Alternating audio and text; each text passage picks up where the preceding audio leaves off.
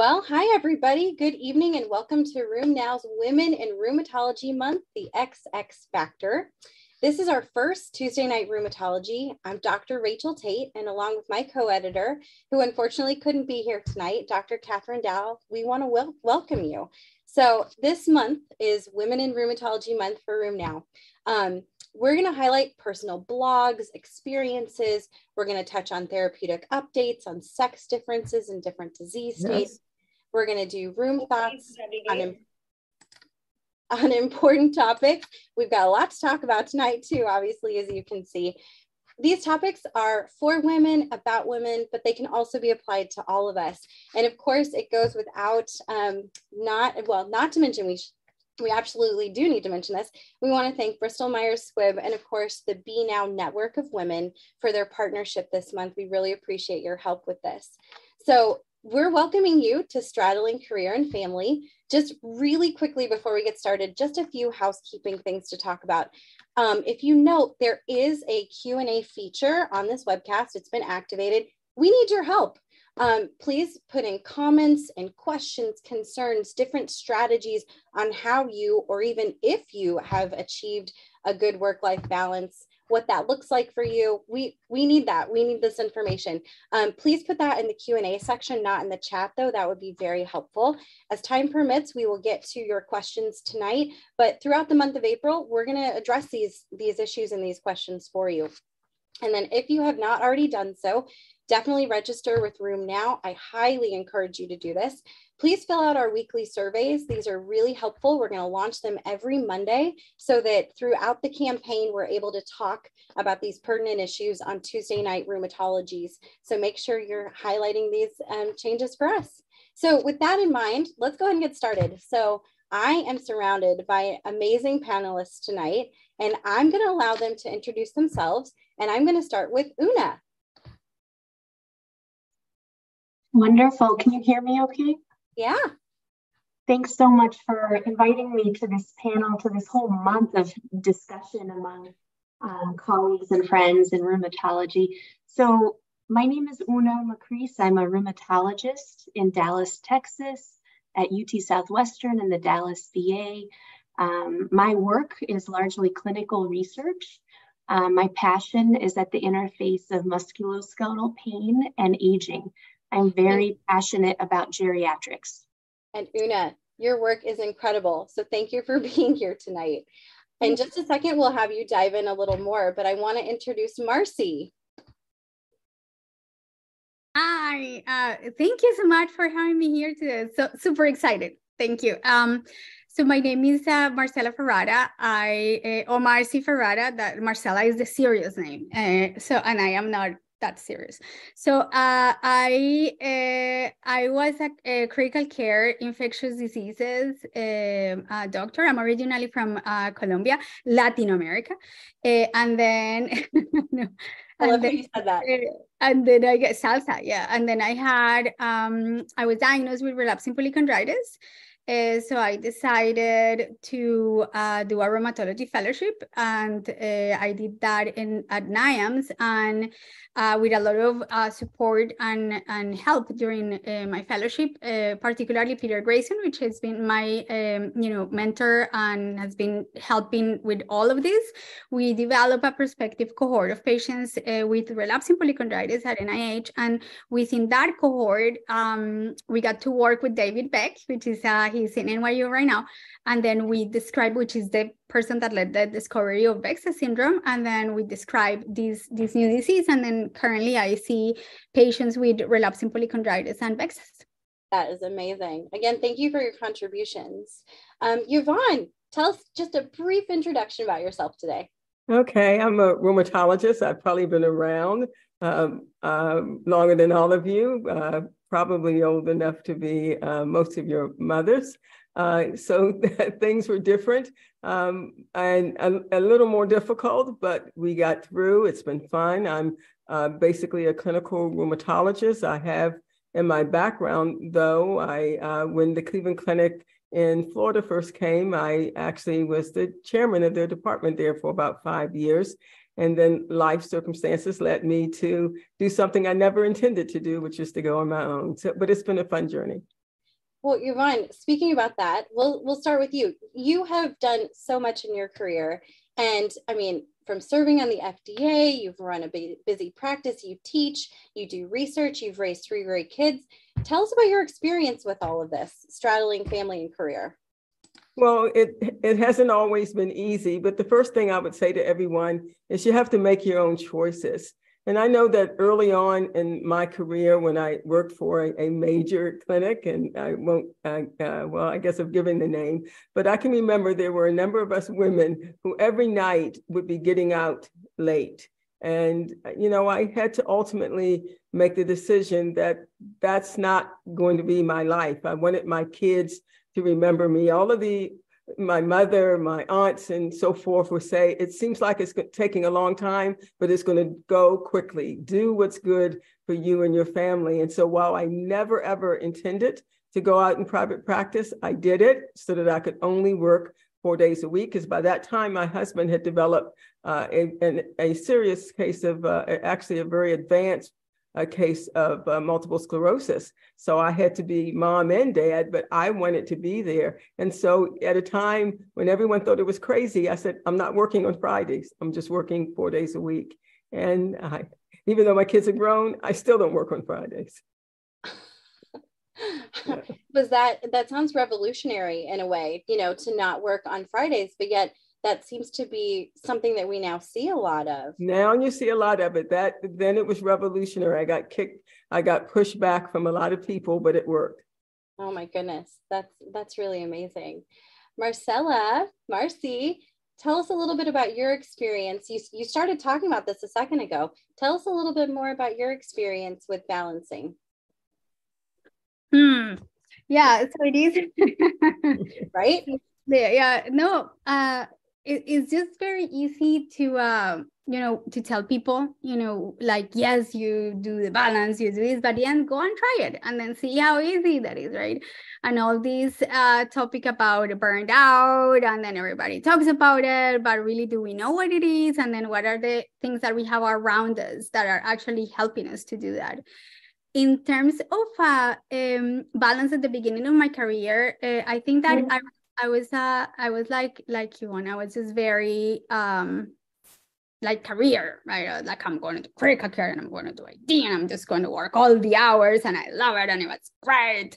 And then I decided I just wanted to do clinic work, and then when I got sick, so having a disease have teach me a lot. Being a patient, they have teach me about how you have to appreciate every day that you have, every day, every second, everything. You try to make good memories, because everything can just go like this, right? So I think that it was the first thing that helped me realize that I needed to have a balance was my husband, right? Because then I realized that it's so much fun to spend time with my husband. And then I had my baby, and then after I had my baby, because everybody keeps saying that, I don't know if that other moms had the same, physicians mom have the same experience, but when I was pregnant, everybody was like, oh, everything is going to change when you have a baby. And I was like, no.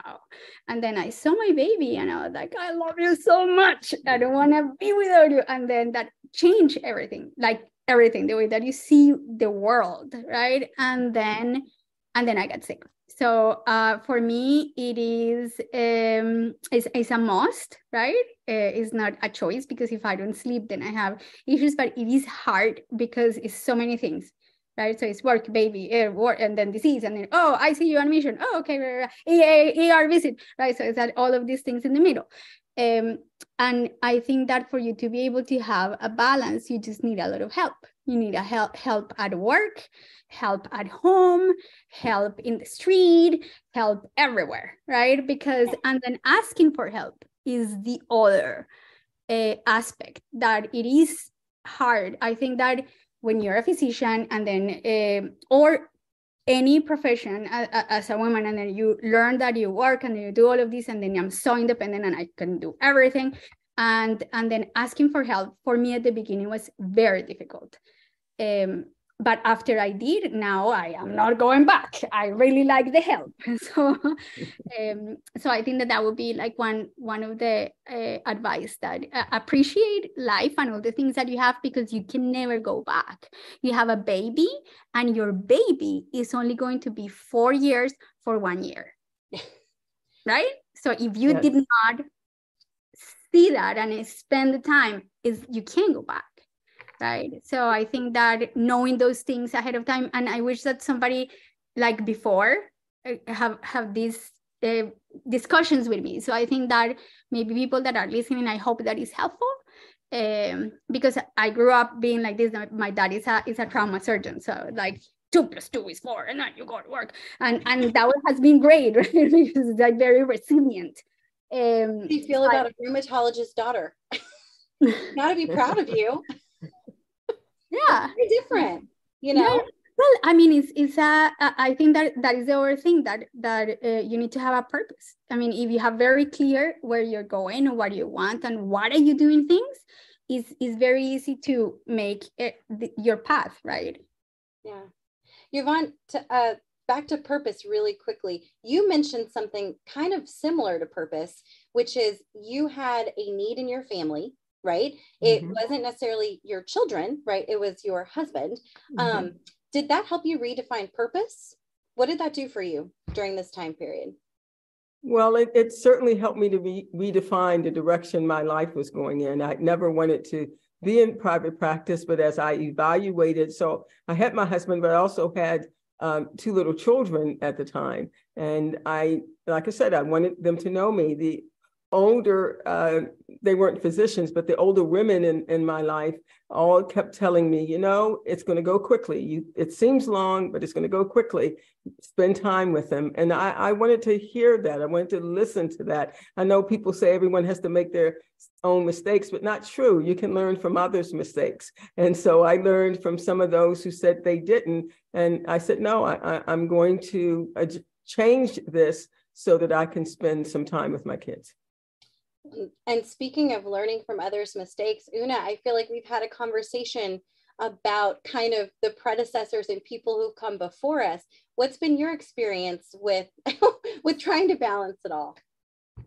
Yeah, I've had a lot of mentors, a lot of women in my life who I've learned from, including my own mom, my aunts. So I have a family of 2 academic folks here. So I'm in academic medicine. I do a lot of grant writing and, writing manuscripts. And my husband's also in engineering as a professor. So we're always kind of balancing the grant writing, the conference schedules, and the career in academics. And then we have 2 girls. Thalia is 14, Lydia is 11. And the older they get, this is such a sweet spot. And as soon as they hit elementary school, I realized how quickly this is going. And now the fact that, Thalia, we only have a few more years with her, I'm very mindful of the quality time and listening to our kids and just slowing down. And there's no balance. I can't say that I believe that there is a balance. I think that the priorities and the purpose actually shifts over, as we go through our 30s, 40s, 50s, 60s. It all kind of morphs depending on your children, your parents, all of the needs. I was just kind of reflecting in preparation for this. I'm first generation in this country. My parents immigrated. We have a tiny family in the US, and I spend all my time going to them, taking care of us and having our life. But a lot of my thoughts are, when will I see my family next, whether it's in California or in Greece?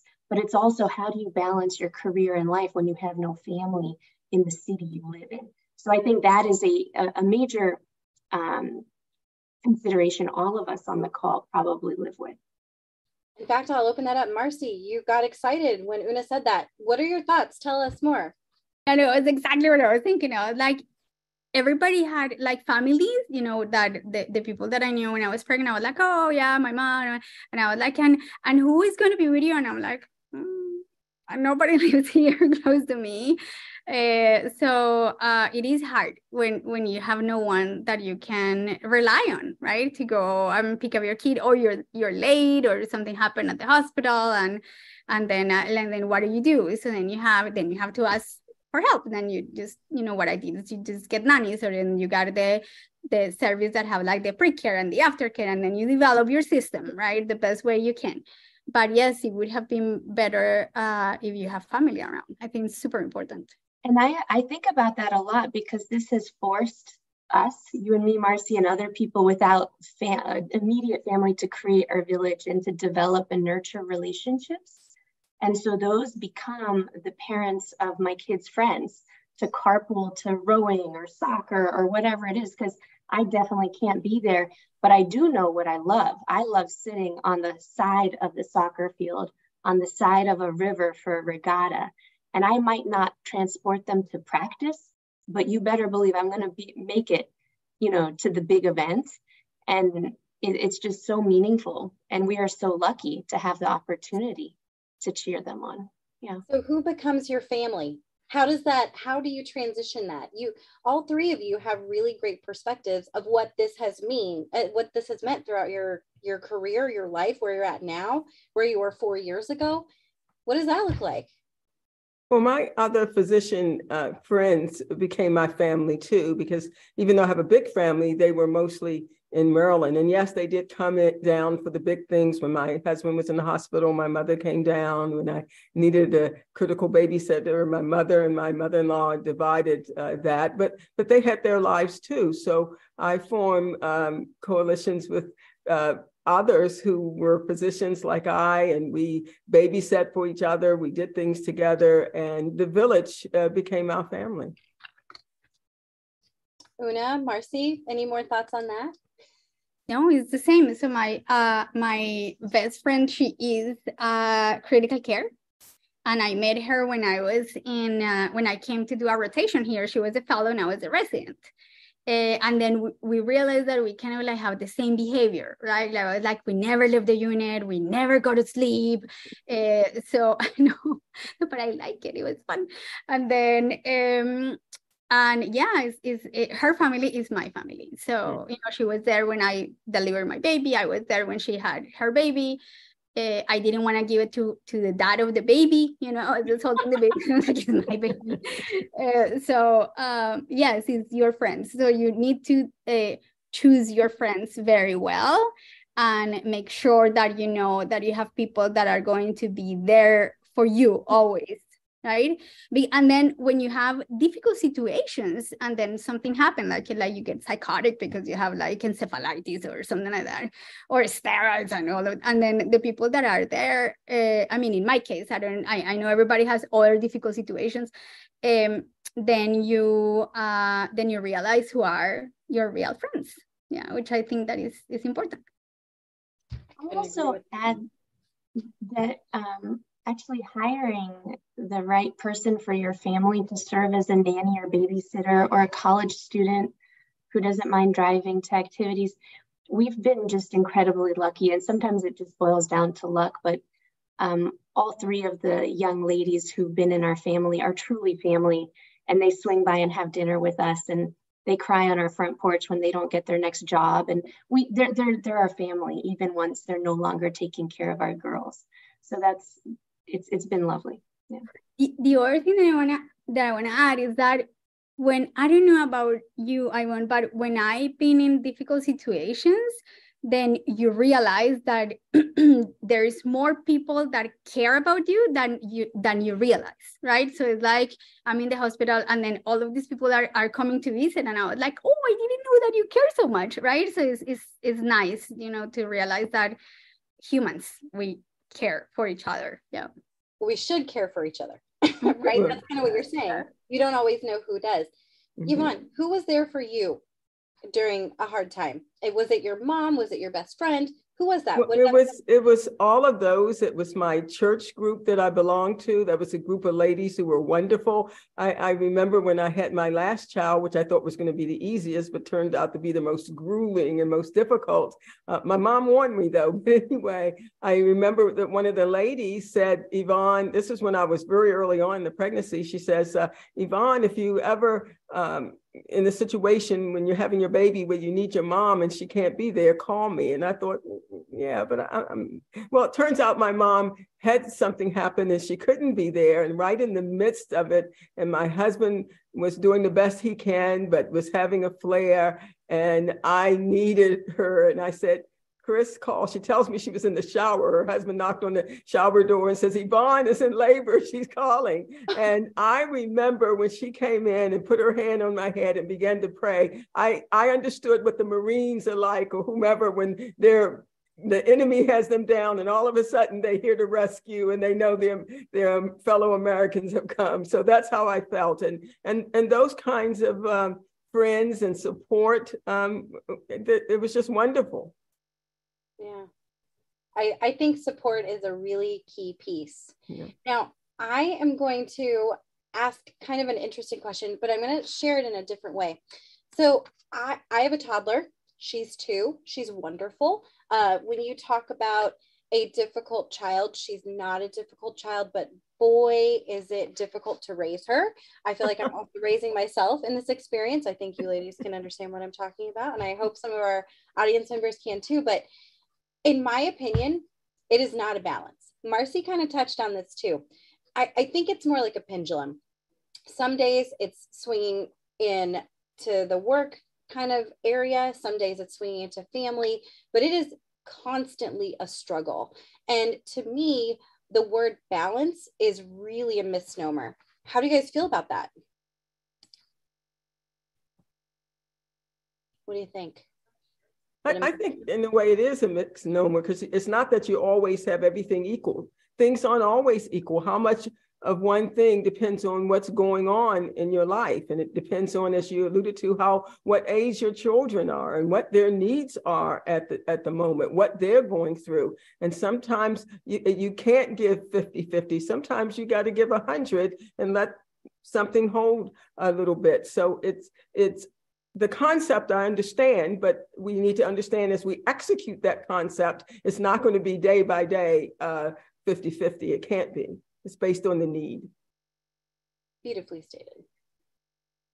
I also kind of think that we tend to focus on work-life balance when our children are younger, but it's not just about children, right? That's right. Some of us are helping to take care of older adults in our family, have other obligations outside of work, things that you love, whether that be traveling. It's all about juggling, right? And what's the best advice that you've ever received when you're talking about juggling either your personal life or your career? I think communication, right? I mean, with your husband. And then, my husband is also a physician. I have the most amazing husband in the whole world, but he's like, somebody that is there all the time, no matter what. And it's like so supportive, but you still have to communicate very well. And then I think that sometimes it's difficult even for you as a person to realize that something is stressful or something is bothering you, and then maybe you're like having a different behavior or something like that. So I think that just be more conscientious and communicating with your partner what's going on, and then that way you could help each other and then get through the situation together. Yeah. What about you? So I once had this conversation with a dear friend that I grew up with, who actually was my OBGYN. And she said something like, Una, don't let anyone tell you can't have it all. The fact is, you got to figure out what it is you want, and you can have it all, but not all at once. And these things may change over time. And so it is reassuring to me as I float through these decades and I watch my kids and my husband, and all of these relationships are, changing over time and evolving. really what we're looking for does change. So it's not stagnant, like you're piling on the wants and needs. No, these things change. It's very dynamic. And I agree. Sometimes, we had a relative quite ill. I really gave 80% to support my family and my kids because I knew that's what we needed. And it felt good to be in a workplace that allowed me to do that. And that my village came through. There was food delivered, that kind of thing. And it made me feel, oh, wow, this is quite nice. People are caring about us. Absolutely. Yvonne, do you have any thoughts on that? What's the best advice you've ever received? To learn to say no.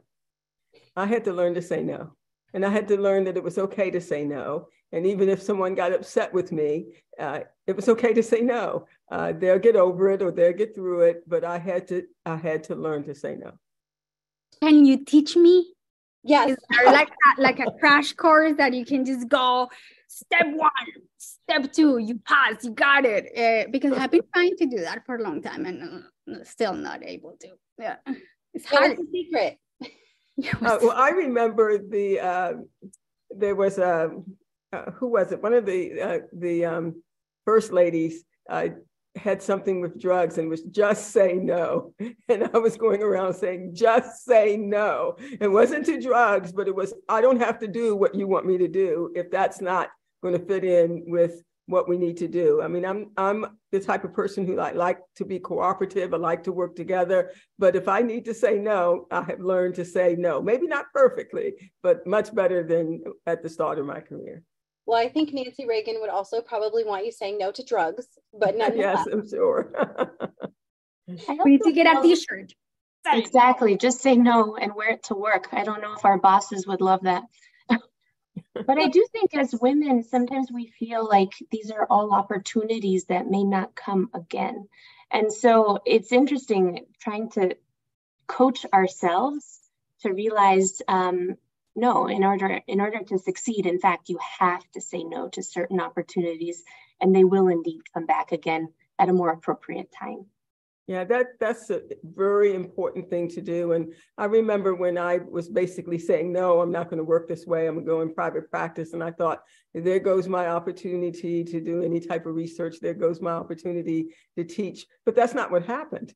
Actually, I ended up opening my own clinical trial center, doing lots of studies, being part of being on the FDA advisory committee, doing all kinds of stuff and working actually with academicians. I remember there was one committee where one of the heads said, well, we need somebody, we've just got academic people on this committee. We need somebody who's not. And then the other person sort of winked at me. So if you say no and just go, forge ahead. It's amazing what you can do, what you can create on your own with your skills and your knowledge and the support systems that you have. You don't have to settle for second and third best. You can have what's best for you. It may take a bit. Rome wasn't built in a day, but it can be done. So what do you think about the comment that I've heard circulating through Twitter and a couple other places that you are replaceable at work, but you're not replaceable at home? How does that make you feel? Anybody? Una? I have thought about this because sometimes the workplace is not in the business of necessarily making us feel valued, And so sometimes it does feel people come and go. You see your colleagues just kind of drift away. They leave because for various reasons and they get replaced.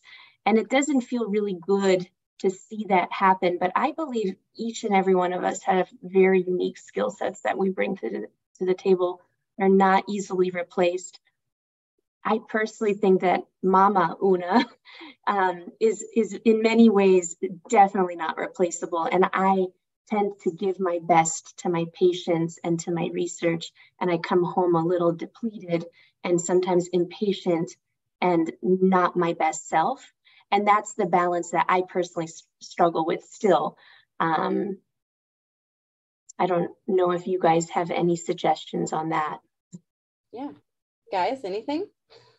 Yeah, no, I think that I think that is not the fact that I think that they value you as what you do, and I completely agree. We all have their skills, and then that is the reason that we work in that particular place. But like the way that I see it is that your family and your friends are the ones that are always going to be there for you, right? If something happens. And I think it's probably because my experience have been a little bit more, dramatic, with the hospitalizations and all of these things. So when you're in that kind of situation, it's like, for example, I always said this to my dad, because my dad was like the workaholic. So I said, Dad, when you get sick, your paper is not going to come, hello, Ricardo, how you're doing on the bed, right? So it's going to be your wife and your children and the relationships that you develop with the people that are around you that love you. Now, that is going to be, of course, is also the people that we were talking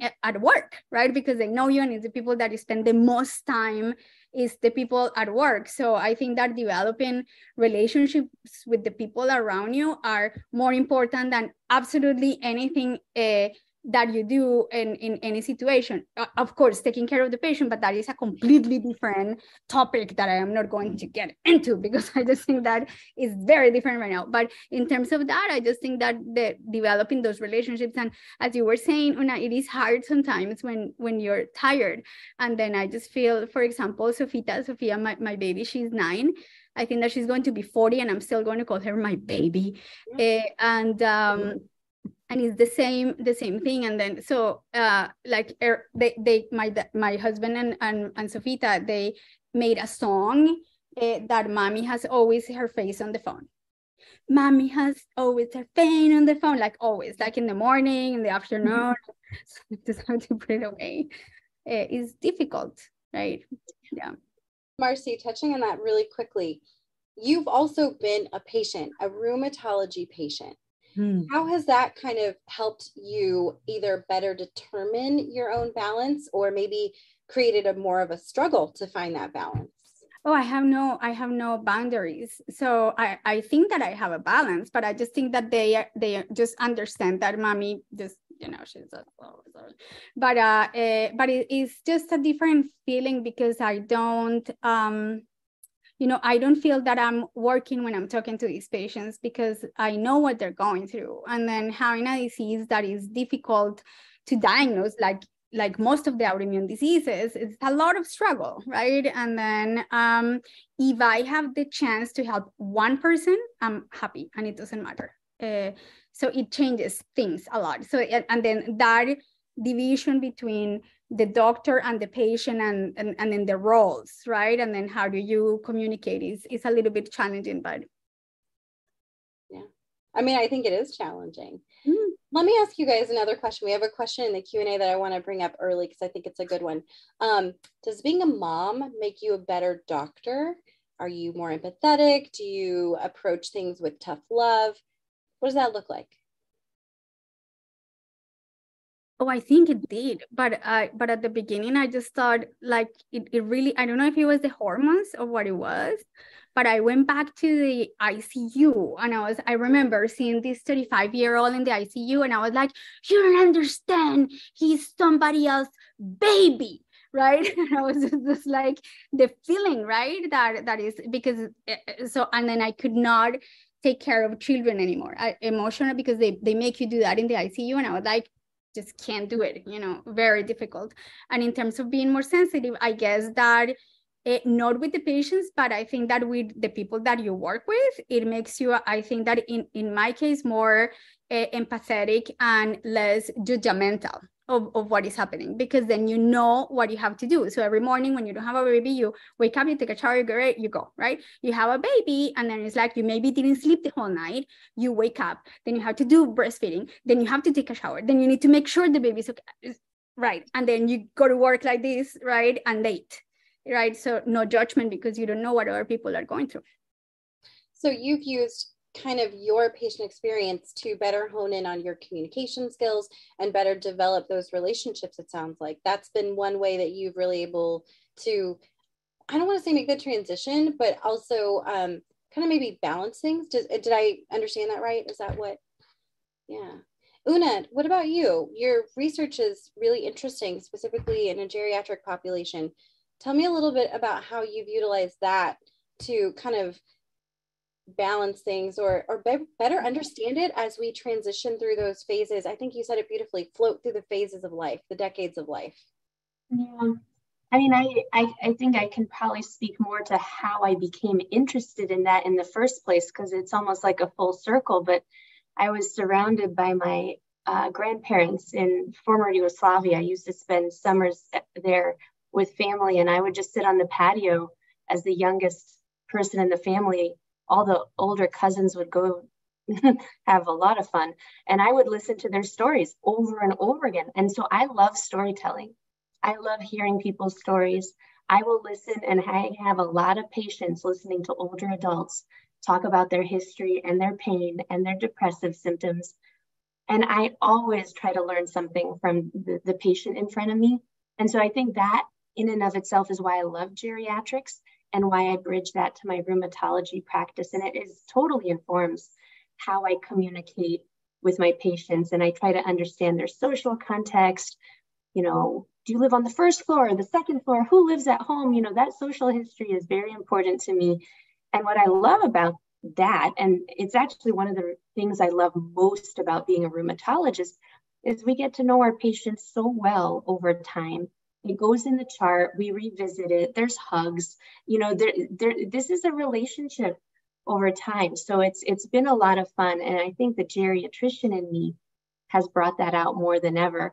And then now, as I see my parents in their 80s, you know, I'm seeing this firsthand, and I'm not local. You know, I'm gonna, you know, I have a lot of serious conversations with my husband about taking time, and we're both on the same page. We communicate about that. You know, family is priority. If it needs to happen, you know, we'll go take care of family. Absolutely. Yeah. And Yvonne, you've kind of had, in the sense, the transition of taking care of young kids and your family. How has that kind of impacted how you've balanced things overall? Well, you know, you go through different stages of life. Yes, I had the stages when my kids were little. I you know, recently went through the stages with my mother, who passed in July, and you know, but these are part of life. It's nothing. We have to realize it's unique for us, but it's not unique in terms of life, and begin to prepare for it, to begin to adjust for it. And you know, don't be afraid to go through sadness and grief. It's part of life. I remember being comforted by scripture that says, "Blessed are they who mourn, for they shall be comforted." So it's part of life, and we need to. Fortunately, I have friends and family and people who support me through these things and help me through these things. And that's why I want to say again, we need to nurture our experiences with other people, with our coworkers, with our family. It's not, I hear people who hate family members and things like that. That affects you much more than it affects them. It's important to nurture those relationships because we need them more than we know. That community, that gathering together, that bonding together and helping each other through difficulty. I had people help me through a lot of the difficulties I've had to face, and I'm grateful for that. I think resiliency and just personal outlook and optimism is really important. Now I'm going to change it up a little on us. So as I mentioned kind of earlier, we had a survey that launched on Room Now yesterday. That survey is still open for our audience members. Please fill it out. Log in, fill it out. We need your responses. So we're going to show you some of these survey questions, and the full report will be up on Friday, actually. But Shannon's sharing this slide for us, which I think is really important. I'm going to highlight just a few things from here, and I want your input, guys. I want to know what you feel about this. So in this particular slide, you're seeing that more women than men voted that they often or occasionally miss life events because of work. Now, that was 75% of females versus 54% of males who responded to the survey. Do you find that this is interesting? Is it typical? What are your thoughts?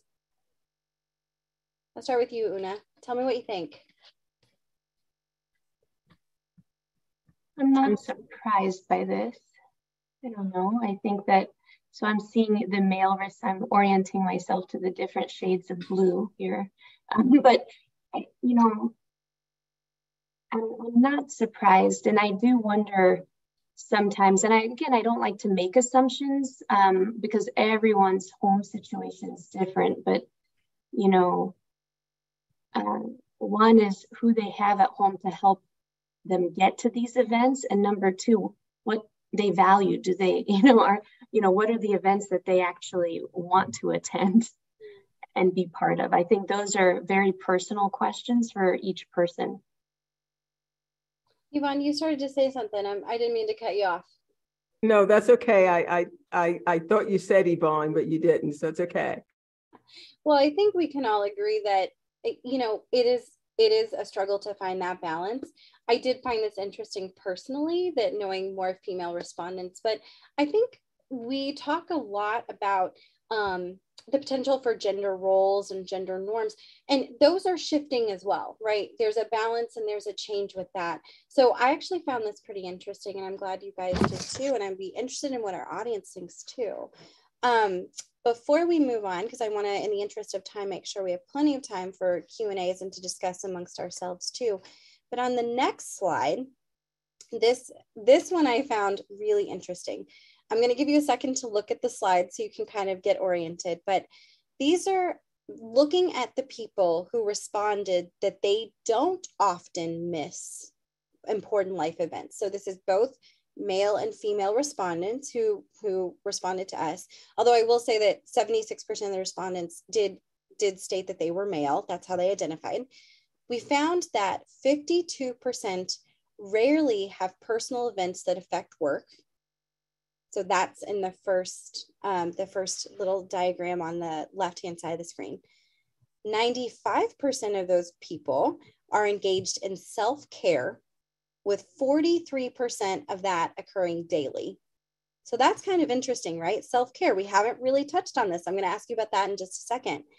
And then on the far right, 95% of those people, again, these are of the people who do not miss important events, whatever you determine as significant life events, they found that they actually reported a good quality of life, a good balance to their life. So tell me, guys, what do you think about this concept of self-care? What does that look like? What does that mean to you? I'll start with Marcy, because you seem to be a person who really appreciates that. And my love, you're on mute.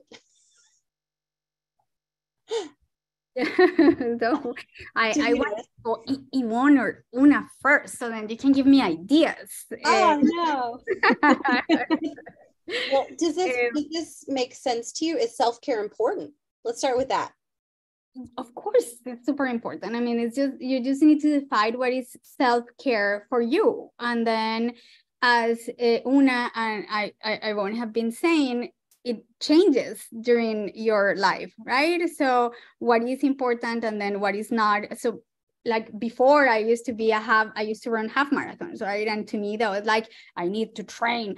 And then now I meditate, so it depends on whatever you are capable to do. And I think that as you get older, that probably also change, but you need to have something out of work, obviously, that something time for you to do whatever you want to do, right? And I actually tried to do that, for my husband. Like during the weekends, I said, I'm going to take the baby, and then you have 2 hours or 3 hours. You have 2 minutes, so hurry up. You have 2 minutes for you. So I think that is important, and I think that is important that you have that in your relationship, because otherwise you can't really do that. Yeah. I think that what this tells me, though, is that people who prioritize self-care are probably managing their time. It has to be super intentional with all the things we're balancing. And so I think that's the lesson I'm learning from this. So I got that too. And maybe some of that interest needs to be turned back on self. And actually, there's a great question I'm going to ask you about in just a second, kind of leading up to that. But Yvonne, what does this look like for you? What does self-care mean to you? Well, spending time on myself, getting my nails done, going out with friends, going to the beach. We haven't done it this year, but I have a friend that we would take Tuesday late afternoons off and go to the beach and just sit there and just the two of us, during the winter when it wouldn't rain. I don't do that in the summer. And just taking care of yourself, your needs, spending time. My biological sisters and I, as well as now some others, we meet every Friday by Zoom and just doing things that's just for you. But it's also spending time with family is self-care. Having a nice, warm, bubbly bubble bath is self-care. It's different at different times. It depends on what you need. Sometimes you need to just get away. Sometimes you just need that relaxing time at the spa or, going to the park. It's just where you take care of your emotional and physical needs and spiritual needs. Or a Tuesday night rheumatology with some lovely ladies. That's right. I think we have this notion that self-care can mean selfish. And I don't think that taking time for yourself personally means that you are being selfish, like you're taking away from another bucket. I think it's almost refilling your personal bucket so that you can do other things for the people who are important to you. Do you guys agree? I agree. And I'll also say this that comes to mind. It means taking time off sometimes too. And I know that's hard when you work for institutions and corporations run medicine now. But the one thing that I found a real significant blessing to me once I went into private practice is that if I was stressed and I needed to take a day off, I could take that day off. Yeah. And that was really important. So that leads to a really good question that one of our audience members submitted. And I think this is very, very, very important. So this is any advice you have for a new mom going back to work after maternity leave, and specifically how to deal with mom guilt, how to get rid of the guilt that the colleagues maybe had for coverage. Where do you guys want to start with this? This is a really important question. It's a big question. So how did it go for you going back from maternity leave? I'll start with Yvonne, because I think generationally there may have been some shifts, and especially maybe even shifting you into private practice as part of it. I remember that when I had my baby, my faculty person at the time, a guy by the name of Jim Freeze, way before his time in many ways. And when I initially said I was going to take 6 weeks off, he says, take more than that. My wife is pretty strong, and she took 3 months off. And so I did. And the interesting thing is then I decided that I was going to take the baby in with me 2 days a week. And now that was unheard of. And I remember my husband said, are you going to ask them? I said, no, I'm not going to ask them because they'll say no. But if I just bring the baby in, they won't. And so I did. And then I remember later, Nancy Lane, I'm sure she won't mind me sharing this. She brought her baby in. And I'll never forget, it was our weekly immunology rounds, and there was an orthopedist. And when she brought her baby in, he stood up and said, oh no, recruitment. And then he left and never came back. But no one missed him.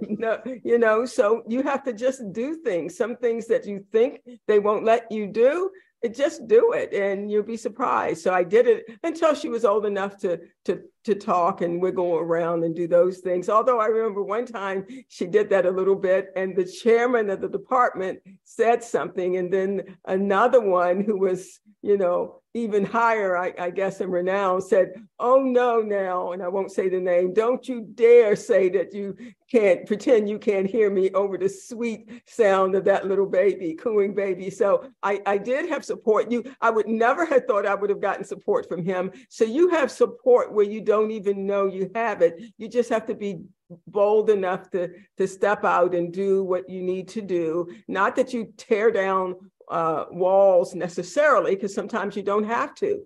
Sometimes that brings destruction. But if you do it in the right way and just do it, you find that there'll be people who will join with you. And that was long before all of some of the modern things, but you just had to do it. Yeah, but asking for forgiveness as opposed to permission sometimes, like you mentioned, right? You're just changing the narrative. And I think that's really important. That's amazing that you took 3 months off. My mom is a dermatologist and she took 2 weeks off, right? For me. So, yeah, it's a little bit crazy. So, Una, how did you deal? Well, first of all, did you have mom guilt? I did. I straddled that a little bit because I didn't love maybe that early phase. I actually was happy going back to work and using my other skills.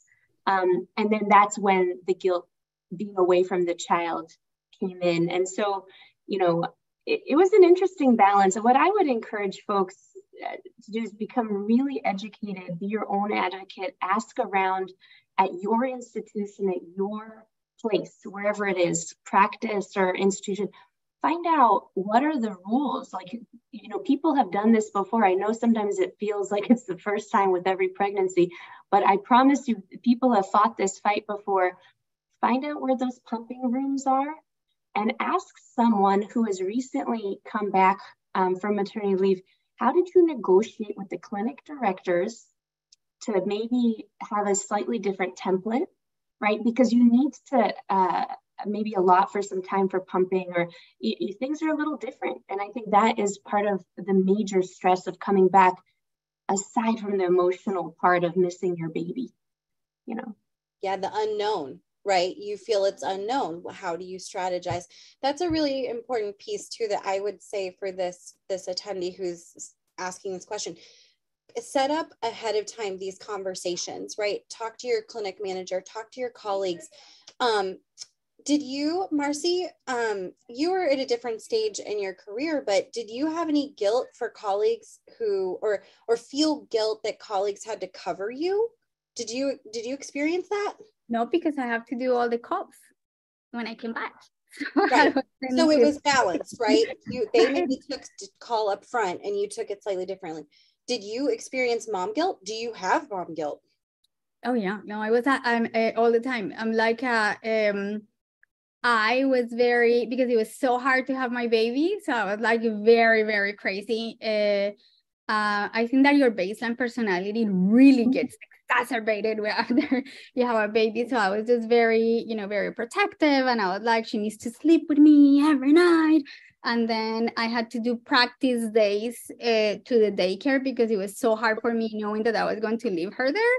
So then I could cry before actually I went to the real work time day. Plus I wanted to see, the daycare, make sure that it was what you were doing. And then, and I think that I went back too soon. So I went back when Sofita was 8 weeks. And I think that that is something that I regret as a mom. I was like, I should have stayed more time with my baby. But, and I think that maybe, it's just my perception, but I think that always as a mom, we're always thinking that you could always do something more for your baby. So I'm always thinking, maybe if I did this, that was better, or something like that. So I don't know if that is the guilt, but that is what I have with my baby. Yep. I will also say that Dr. Gwen Melton, who's also helping us with this campaign, chimed in too for our attendee who asked this question. She said, allow your spouse to help and realize that they may have different ways to help and care for your baby. Cooking, cleaning, but sharing those duties is super helpful. I will tell you that when I came back from maternity leave, I definitely struggled with the way my amazing husband, Marcy, I'm like you, I love my husband, he's great. I left my dream job in Texas for my dream man in Florida. So that's how that goes. But we do things differently, and it's very apparent that we do things differently. But that partnership, right? That relationship, we've talked about it, relationship, communication, you guys say some very similar things. And I'm loving this. This is super helpful. These are all part of the collective.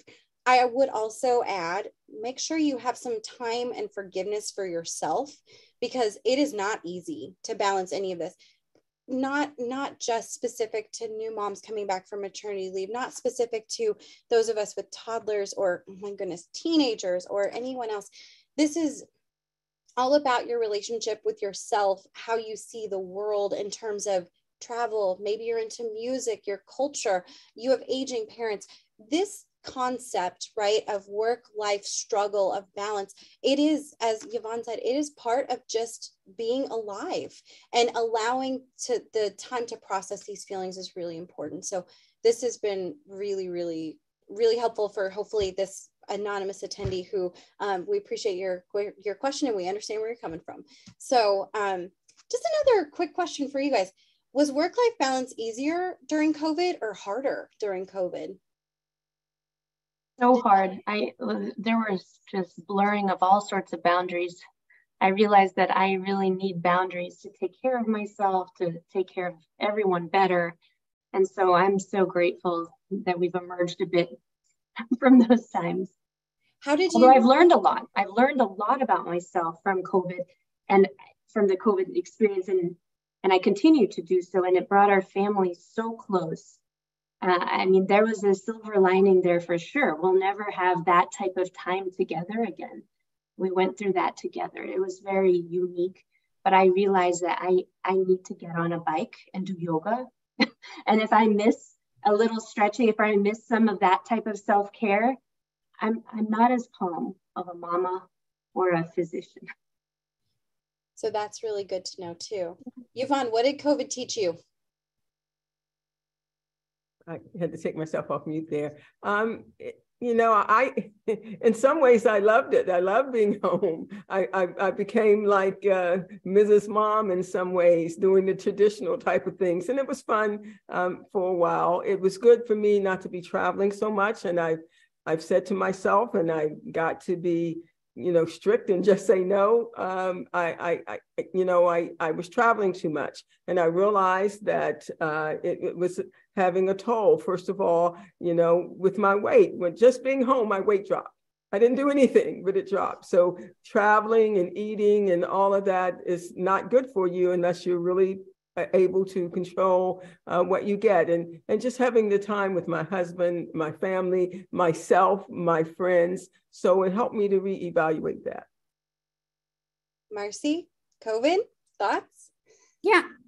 Well, I mean, we were just very isolated because I'm immunocompromised, right? So I think that was difficult, but nobody, it didn't really make, it does make a difference in terms of going to work and all of that, but it didn't make a difference for me about the other things that we were doing because we were doing all of that since before. So it was good. It was, I think that we learn a lot as humans, so many things, not only about the technology and all of that, but as being humans, I think that it was nice. Yeah. I agree. It's interesting. We have one last slide. I'm not going to put it up, but one of the things we talked about tonight is self-care. And of those people who said, I mentioned before that 43% of people who responded to our survey stated that they did self-care daily. So this is only looking at those people who can find the time. I cannot find the time, but those who do self-care daily. And again, they're defining it on their own terms, right? That's the beautiful part of doing a survey. They get to determine what that looks like. Of those, 75% had previously experienced burnout. Wow. And yeah, this is even more important too. 75% of those patients also said that they currently report a good life balance. So my question to you is that the trick? Do we just need to have burnout first or experience what we think is burnout and then allowing us to reprioritize? And then we find this zen with the kind of ebb and flow of what it means to be balanced, whatever that means. What do you think? Yvonne, what do you say first? I don't think you have to get burnt out. I don't know that I can say that I was ever burnt out. Sure, I've been busy and I've been tired, and I said, I'm taking a day off.